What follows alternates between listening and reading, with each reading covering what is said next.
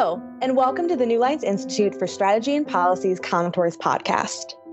This is your host, Carolyn Moorman, and today we'll be discussing how Russia has influence in the Balkans with the continued rollout of New Lines' Western Balkans Observatory that it launched this fall with a report titled Western Balkans 2023 Assessment of Internal Challenges and External Threats. Here to dive into this with me today is the author of one of the essays of the report that discuss this topic, Ivana Stradner, and the report's editor, Tanya Domi. Before we begin, a little bit about our guests. Dr. Ivana Stradner serves as a research fellow with the Foundation for the Defense of Democracy's Barish Center for Media Integrity. She studies Russia's security strategies and military doctrines to understand how Russia uses information operations for strategic communication. Her work examines both the psychological and technical aspects of Russian information security. Ivana also analyzes Russian influence in international organizations. She is currently focusing on the UN Cybercrime Treaty and UN efforts to regulate information security. Ivana also serves as a special correspondent for Kiev Post. Before joining FDD, Ivana worked as a visiting scholar at Harvard University and a lecturer for a variety of universities, including the University of California, Berkeley School of Law, and as a Jeane Kirkpatrick Fellow at the American Enterprise Institute. Also joining us is Tanya Domi. Tanya is the editor of the report. She's also an adjunct assistant professor of international and public affairs at Columbia University School of International and Public Affairs and an affiliate faculty member of the Harriman Institute, which she has taught in the Balkan Studies program since 2008. Prior to her faculty appointment at Columbia, Tanya served in the U.S. Army for 15 years and later worked as a congressional aide and military policy advisor to the late Congressman Frank McCloskey. She also worked internationally for more than a decade on issues related to democratic transitional development, including media development, human rights, and human trafficking. She's expanded her research to include genocide, conflict-related sexual violence, and the prevention of atrocity crimes. Thank you so much, both of you, for being here. Tanya, I'd like to start with you and talk about how Russia operates in the Balkans. We know that Russia commonly uses a strategy placing itself as the kind of juxtaposition to the West and saying, hey, you can work with us, we're not the West. We've seen this used throughout Africa. So I'm wondering, how does Russia apply this strategy culturally and politically in the Balkans? Well, I think culturally it has closely aligned with Serbia and Slavic brothers, and I put that in quotes, for generations. This even goes back to the Congress of Vienna in the 19th century when Russia supported Serbia at that time. And if you walk down the street in Belgrade, you will see that you could buy a T-shirt of Vladimir Putin. Serbia right now, without a doubt, outside of Belarus, is the most pro-Russian country in Europe. And so the culture is one seen through a Slavic prism and has been embraced and it's been instrumentalized. And Russia uses that as a way to advance its cultural values and to create friendships and allies. And what's also a phenomenon now in the 21st century more than ever, now what you have is a multipolar world in which Russia has really advanced itself in the Balkans as a major player. Absolutely. And Tanya, while you're on the topic of Serbia and how Serbia plays into Russia's larger geostrategic goals in the Balkans, I'm wondering, how much autonomy would you say the Serbian government and Serbian President Vučić has in how it acts? Do you see it as a direct command control relationship where Russia says jump and Serbia says how high? What we are seeing is a number of proxies. In Zagreb, there are proxies, and one of those actors is Dragan Čović, who is a Bosnian Croat, but uses Zagreb to leverage his influence in the EU. And also Milorad Dodik, the president of the RS entity in Bosnia, is probably one of the most significant proxies in the Balkans. He probably goes to Moscow even more than Alexander Vučić, who's president of Serbia. But Serbia wants to jump and wants to have this relationship. For example, Serbia does participate in NATO exercises, but they cooperate. They will not join NATO and they will not integrate. Those are the words that are used when they're speaking publicly. So Vladimir Putin flies in to celebrate the ending of World War II, and there's flyovers with MiGs in Belgrade. This makes Vucic show that he's got support from Moscow, and also this gives him support in the broader population. Of course, not everybody in Serbia agrees, but they're the minority. One of the other aspects of the Ukraine-Russian war right now is that many Russians have moved to Serbia, and in fact, many of them oppose Putin himself. So that's a really interesting dynamic socially. I'll end my comments there. Absolutely. And Tanya, you've done a really great job in outlining for us these political elements of Russia's involvement in the Western Balkans. And now, Ivana, you have done a lot of work on information security and how Moscow weaponizes this in the Balkans. And so I'm wondering if you can lay out what this strategy is in the Balkans.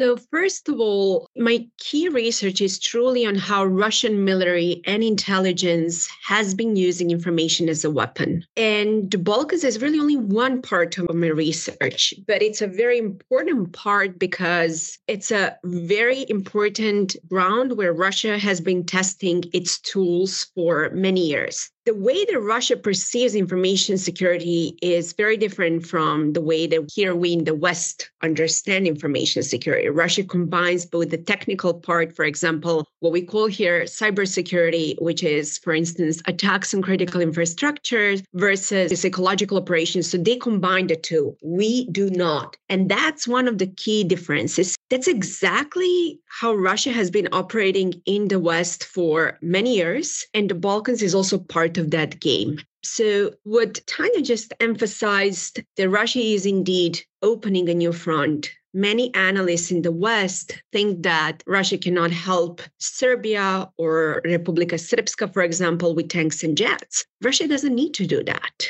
All Russia has to do is to continue what has been doing over the past more than a decade of intense work in terms of polarizing the Balkans and setting informational conditions towards conflict. And Russia has been operating through very deceptive measures, like, for example, through social media platforms, or Russia also has a very strong and powerful tools in terms of media in the Balkans. Russia has numerous proxies that Tanya just emphasized. But in my field of information warfare, in addition certainly to Vucic, Dodik, or other leaders, Russia also operates through social media influencers or sportsmen or through culture or through religion. For example, the role of the Serbian Orthodox Church plays a tremendously important role. Russia operates also Russian media platforms in the Western Balkans through RT and Sputnik. And while some analysts in the West may laugh about the impact that these two platforms have, because, for example, they may sometimes just gather like 2 or 3 likes on social media platforms, whether Facebook or Twitter, that doesn't matter because the way that it operates is the following. They would, for example, write a certain article that would just get picked up by local media or local bloggers and then spread all over the information space. The messaging is also very interesting. So during the Cold War here in the West, Russia didn't have actually much to offer other than Bolshoi ballet or, for example, Russian literature. We were also here in the West using, for example, information operations also inside Russia through jazz music, through, for example, modern art, et cetera, This time around, Russia in the Balkans can actually offer something very different, something that the West cannot, which is ties to culture, ties to the Slavic Brotherhood, and ties to religion. And Russia also has played a very important role also in terms of sports. And all those things might sound ridiculous to many, but such what I would like to call like a soft power tools play a very important role by targeting specifically the far right groups. Russia has also been investing investing tremendous resources in developing relations with the youth. This is a long game for them. They have been investing in rap music. They have, for example, been investing in numerous events that target specifically the youth in the region in terms of sharing the culture, talking about politics, talking about multipolar world, all those things that can actually on a long run, play a very important role. Finally, I always like to say that even though President Vučić likes to, in the West, portray himself as the victim of Russian interference, he's not. He benefits tremendously for Moscow's influence operations because that also allows them to use that as a bargaining chip against the West. Now, an interesting thing is that how he operates the information space in Serbia, for example. You have local propaganda that often picks up stories coming from Russian media. Or, for example, they openly claim that it was Ukraine that attacks Russia first. They have been spreading disinformation campaigns about bioweapons. But also, for example, the role of the church plays an important role because the media has been portraying the war in Ukraine as something that they want to deliberately destroy Orthodox Christianity. And President Vučić also has been the part of that game who has like a full information superiority and monopoly of that space in the region. So it is really difficult as of today to counter those operations. And we can certainly talk later about what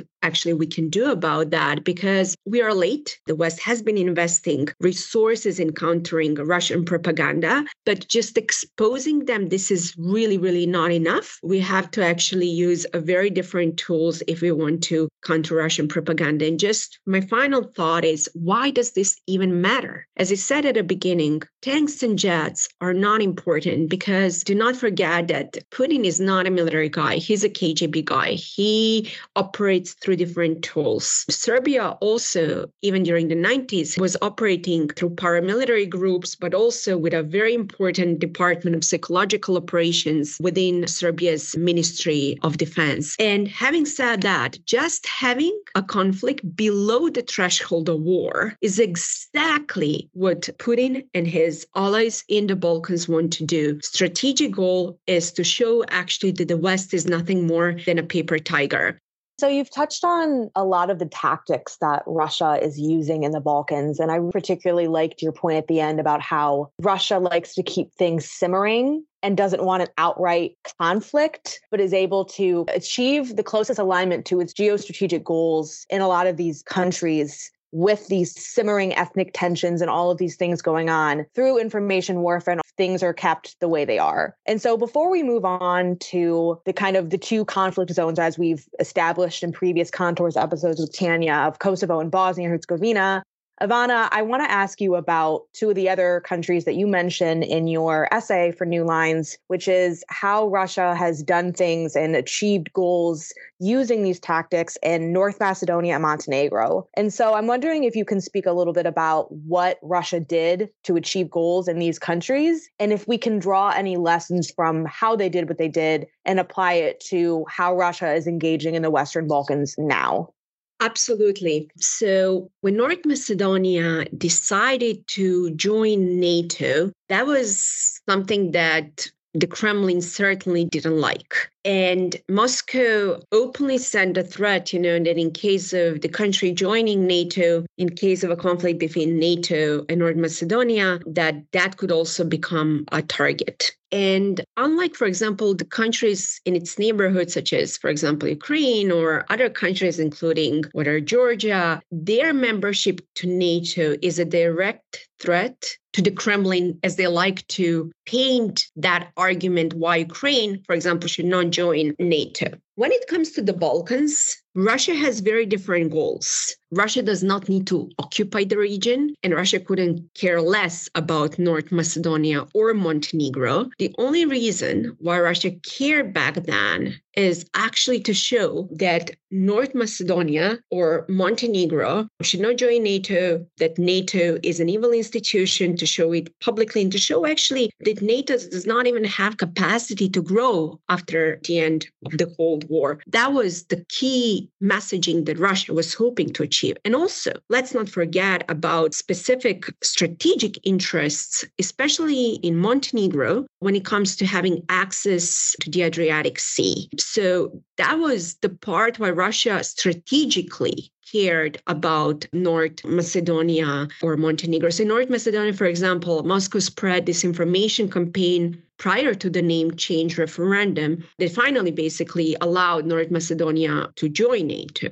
For years, Russia was also gaslighting Bulgaria that they should take, their part of the country and to sow more discord and chaos. And we know that Bulgaria was already in NATO and in the EU. The same thing happened with Greece. So in addition to that, let's also not forget that Russia also established numerous troll factories in North Macedonia to peddle disinformation campaigns right before 2016 elections. And the reason for that is because people there were not ideologically driven in terms of who would win, the US elections. It was mostly money driven. But, people in the region, they speak English. They can conduct the business on behalf of Russia. But to me, an even more interesting example when it comes to the role that Russia has played in the Balkans is actually Montenegro, because it was Moscow that actually supported the coup in 2016 on the day of the Montenegrin parliamentary election.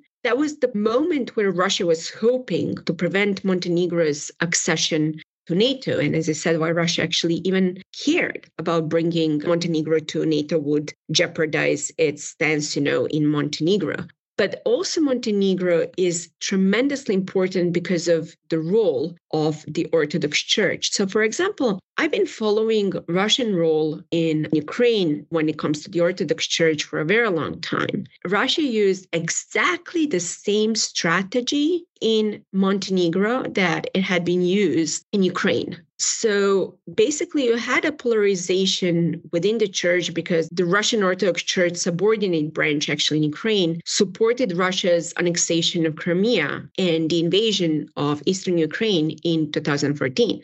And the Kremlin has been likely even leveraging the Ukrainian Orthodox Church Moscow Patriarchy to further develop Moscow's irregular proxy networks in Ukraine. It sought actually to create different parallel security structures in Ukraine, et cetera, et cetera. It's needless to say what's happening right now over there and how Russia has been even using that with allegedly here in the West peddling this information that Zelensky is destroying the Orthodox Church, which perfectly resonates with a lot of conservative people in the West who claim actually that Zelensky is now destroying Christianity. So a very similar actually tactic also happened in Montenegro because Russia, through the Russian Orthodox Church, has been trying to manipulate the part of the Serbian Orthodox Church to sow ethnic discord among Montenegro's ethnic Serb population and to promote pro-Russian policies. Following Putin's playbook, the Serbian Orthodox Church also leverages its influence, in Montenegro through the active participation in political processes. So, for example, it absolutely influenced the election of Montenegro's back then pro-Russian Prime Minister Zdravko Krivokapic and organized massive protests in all major Montenegrin cities in early 2020 called Litije. The whole idea actually was to create, something that is called the Serbian world, which is a Balkan parallel to the Russian world where all Serbs would live and be united under a common cultural framework. Even today, I'm absolutely speechless, like that this even new government, even though they would love to see Montenegro as part of the European Union, they still very much have close ties to the church. And both Serbia and Russia understand that religion plays a tremendously important role in the region because national identities and religion are something that can actually be used to further polarize countries. So that's truly the part of Russian and Serbian hybrid warfare efforts in Montenegro. If I could add to what Ivana just said, the instrumentalization of the Serbian Orthodox Church with the Russian Orthodox Church is not only used as, but it's also a threat to human rights, I might add. The church is very, very much against the rights of LGBTQ community. And here's the irony that last year, Belgrade was hosting European Pride. And then Alexander Vucic attempted to cancel Belgrade Pride. Well, so what? Well, it's hard to say why you would say on one hand you want to join the EU, and on the other hand, you would want to cancel Pride. But really in the crosshairs here is Russia, the churches, and also the idea that there are people in Serbia that would claim, like those in Russia, that we're defending family values.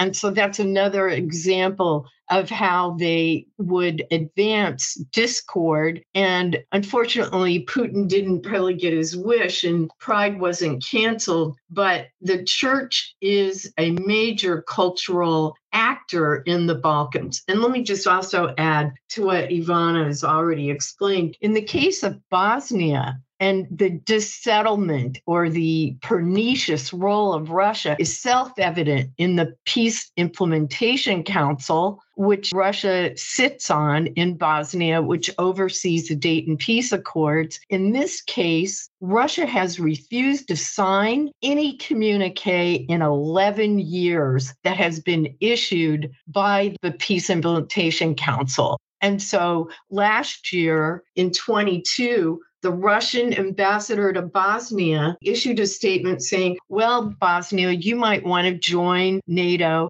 and that's your prerogative, but we have a response to that. Just look at the war in Ukraine. It was that brazen, and I'll end my comment there.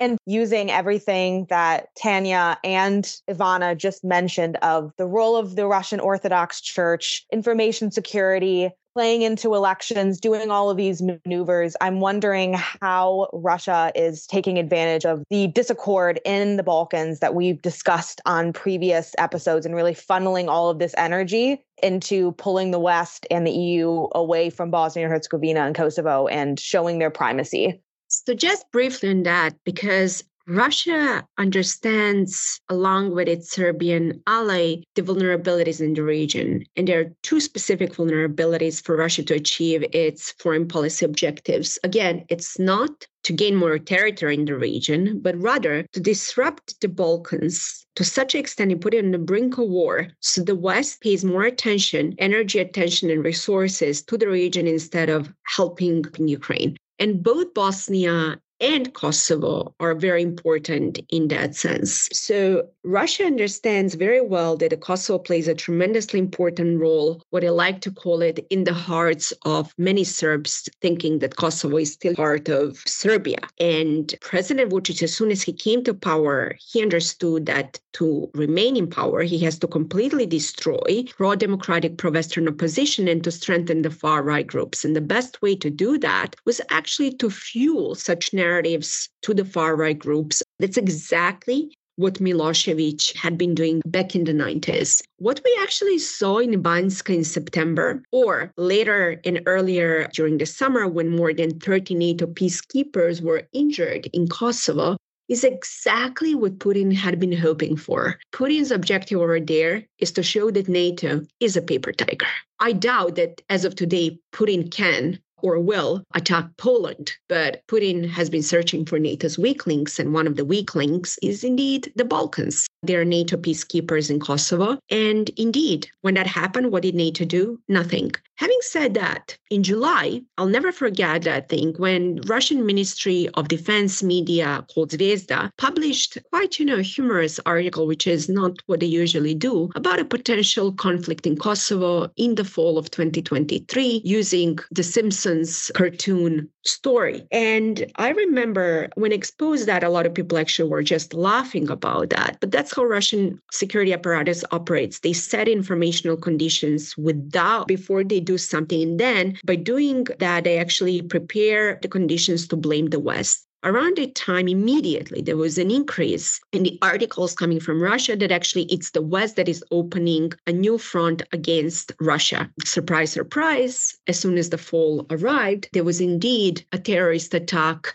in Banjska. Luckily, it didn't succeed. Luckily, the Kosovo government proceeded calmly and didn't allow that to escalate in a religious conflict. But I still don't believe that escalations will stop. As a matter of fact, I already see on Russian Telegram channels that it is still brewing disinformation campaigns about potential conflict there. But I have to admit that I'm even more concerned right now about Bosnia, because what Tanya just mentioned is that Dodik has very, very close ties to Russia. And he indeed has a backing coming from Moscow.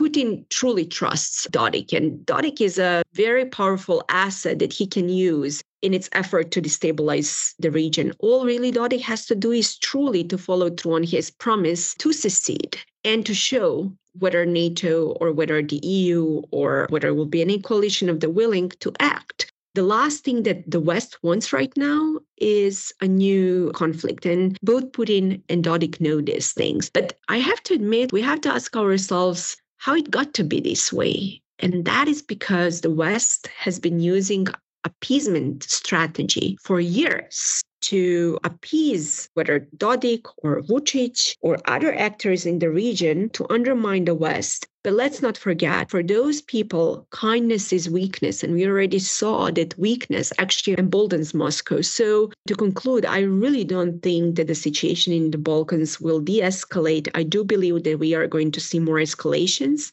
Whether this is going to result in a serious war, as of today, I do not see that. But I do see more conflicts just below the threshold of war that will not trigger Western response, but will be powerful enough to undermine the West.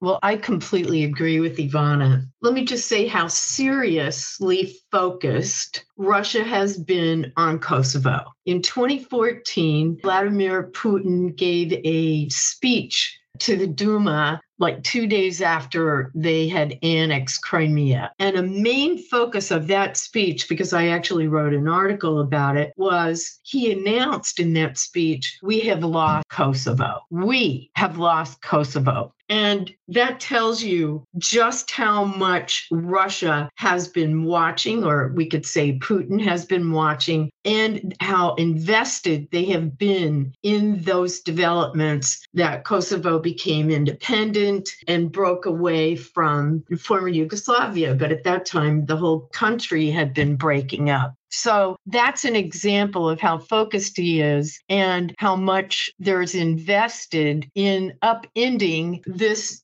democratic experiment, so to speak. And as Ivana indicated, the attack in September on Banska did not succeed, but also keeping tensions just below the surface in the Balkans when you merge ethnic identity and religion are acts of potential explosions and outbreak of violence. And my concern in those months last summer leading into the fall was I felt like any moment there could have been an outbreak of armed conflict. I remain concerned about that, deeply concerned. With regard to Bosnia, well, the Dayton Peace Accords was heralded at the moment that it was adopted, and Milosevic signed it along with Tudjman of Croatia and Alija Izetbegović of Bosnia. That was probably the apex of U.S. influence and power in the region. And since then, as Ivana's alluded to, there's been a retraction by the West and the United States. And there's been a change in the way we have positioned our foreign policy through mollification and coddling of some of the worst impulses of nationalism. We're talking about Vučić, we're talking about Dodik, we're talking about the extremism which Russia embraces and supports. And as a matter of fact, Dodik has received decorations and awards from Putin in Moscow.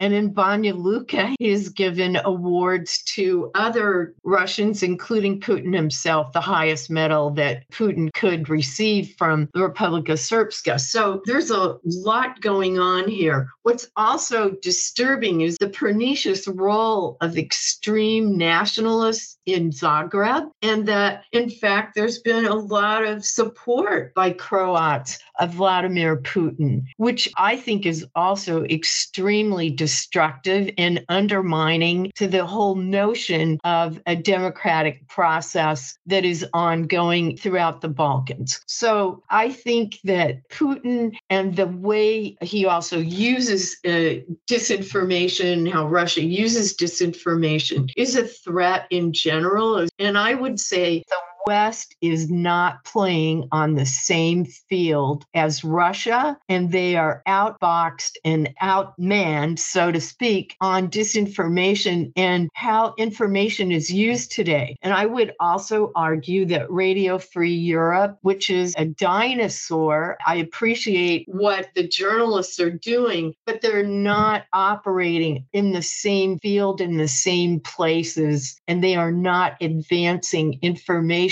from a Western viewpoint that is likely to cross over into the Balkan space. And I think that's really dangerous.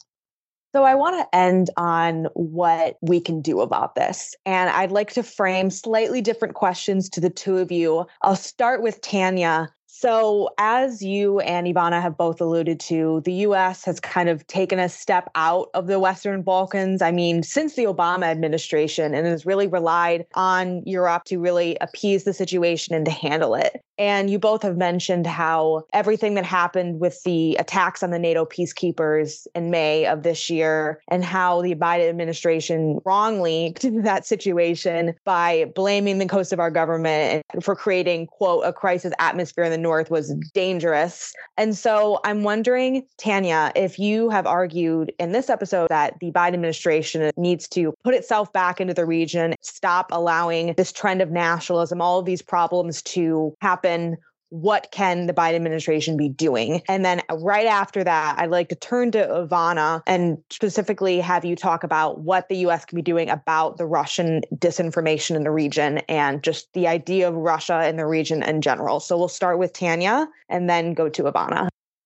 Unfortunately, what's so perplexing and frustrating about U.S. foreign policy in the Balkans is that some of these diplomats, for example, Chris Hill, who's U.S. ambassador to Serbia, are some of the most experienced Balkan diplomats. Chris Hill comes out of the Holbrooke constellation during my time when I was working in Bosnia after the war. And that is what is also perplexing to me, that he knows, having dealt with Milosevic and others during the wars, who Alexander Vučić is. Alexander Vučić was the spokesman of the Milosevic government during the 90s wars. I call him the political son of Milosevic.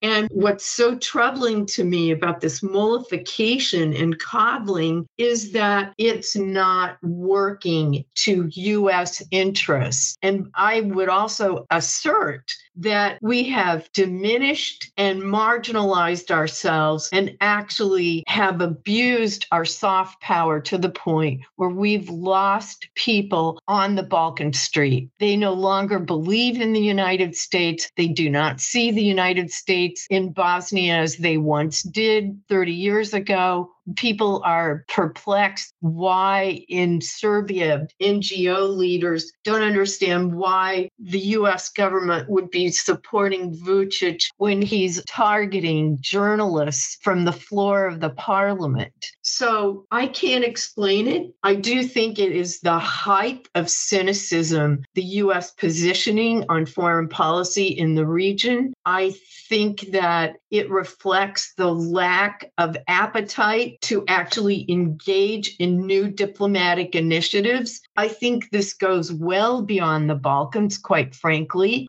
In the case of Ukraine, Joe Biden had to act. I mean, that was very clear. And things become much more complex. And if you'll notice, Ukraine's been moved off the front page a bit, except with this visit by Zelensky to Washington just this past week. But it's very clear that it looks like there's going to be no Ukraine package. and the Pentagon has moved around money on the Israeli-Hamas war to be able to move some tanks and provide some other ammunitions to Israel without spending new money. So it remains to be seen what's going to happen. I think U.S. foreign policy has really been engaged in a retraction from our classic world leadership position, and we've diminished our leadership, I think, illy in the Balkans, where you could actually obtain the best payoff for a little investment in supporting democracy, rule of law, and human rights. Well, what we say to Ukraine, we say rule of law, human rights, we're with you, and we've acted accordingly up to this point in Ukraine, in support of Ukraine. But while we say those things in the Balkans, we do not act accordingly to the rhetoric. Of course. And Ivana, if you'd like to speak to anything that Tanya mentioned, and also the information security angle.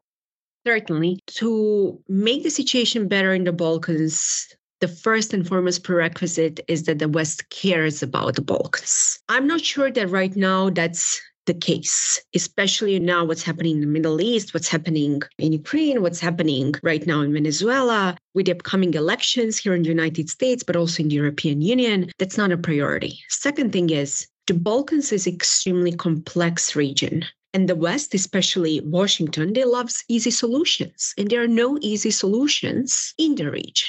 The third thing is, if the West truly wants to do something about that, then they have to take certain risks. And bureaucracy does not reward risk aversion. And having said that, keeping the status quo is something precisely what Angela Merkel has been doing, what Macron has been doing, but also the administration since Obama, Trump, as well as the Biden administration. Meanwhile, while the West wants to keep the status quo and to make sure that Vučić does not escalate, which is part of also his game, to position himself as a pillar of stability, Moscow is not actually that naive. They benefit from a very dynamic situation, and information operations and cybersecurity efforts are truly two parts of Russian winning strategy in the region. Just a few days ago, the European Union has allowed a new package to boost cybersecurity, which is a step in the right direction, but that's not enough. The United States has invested a lot of money in the region to fight Russian propaganda.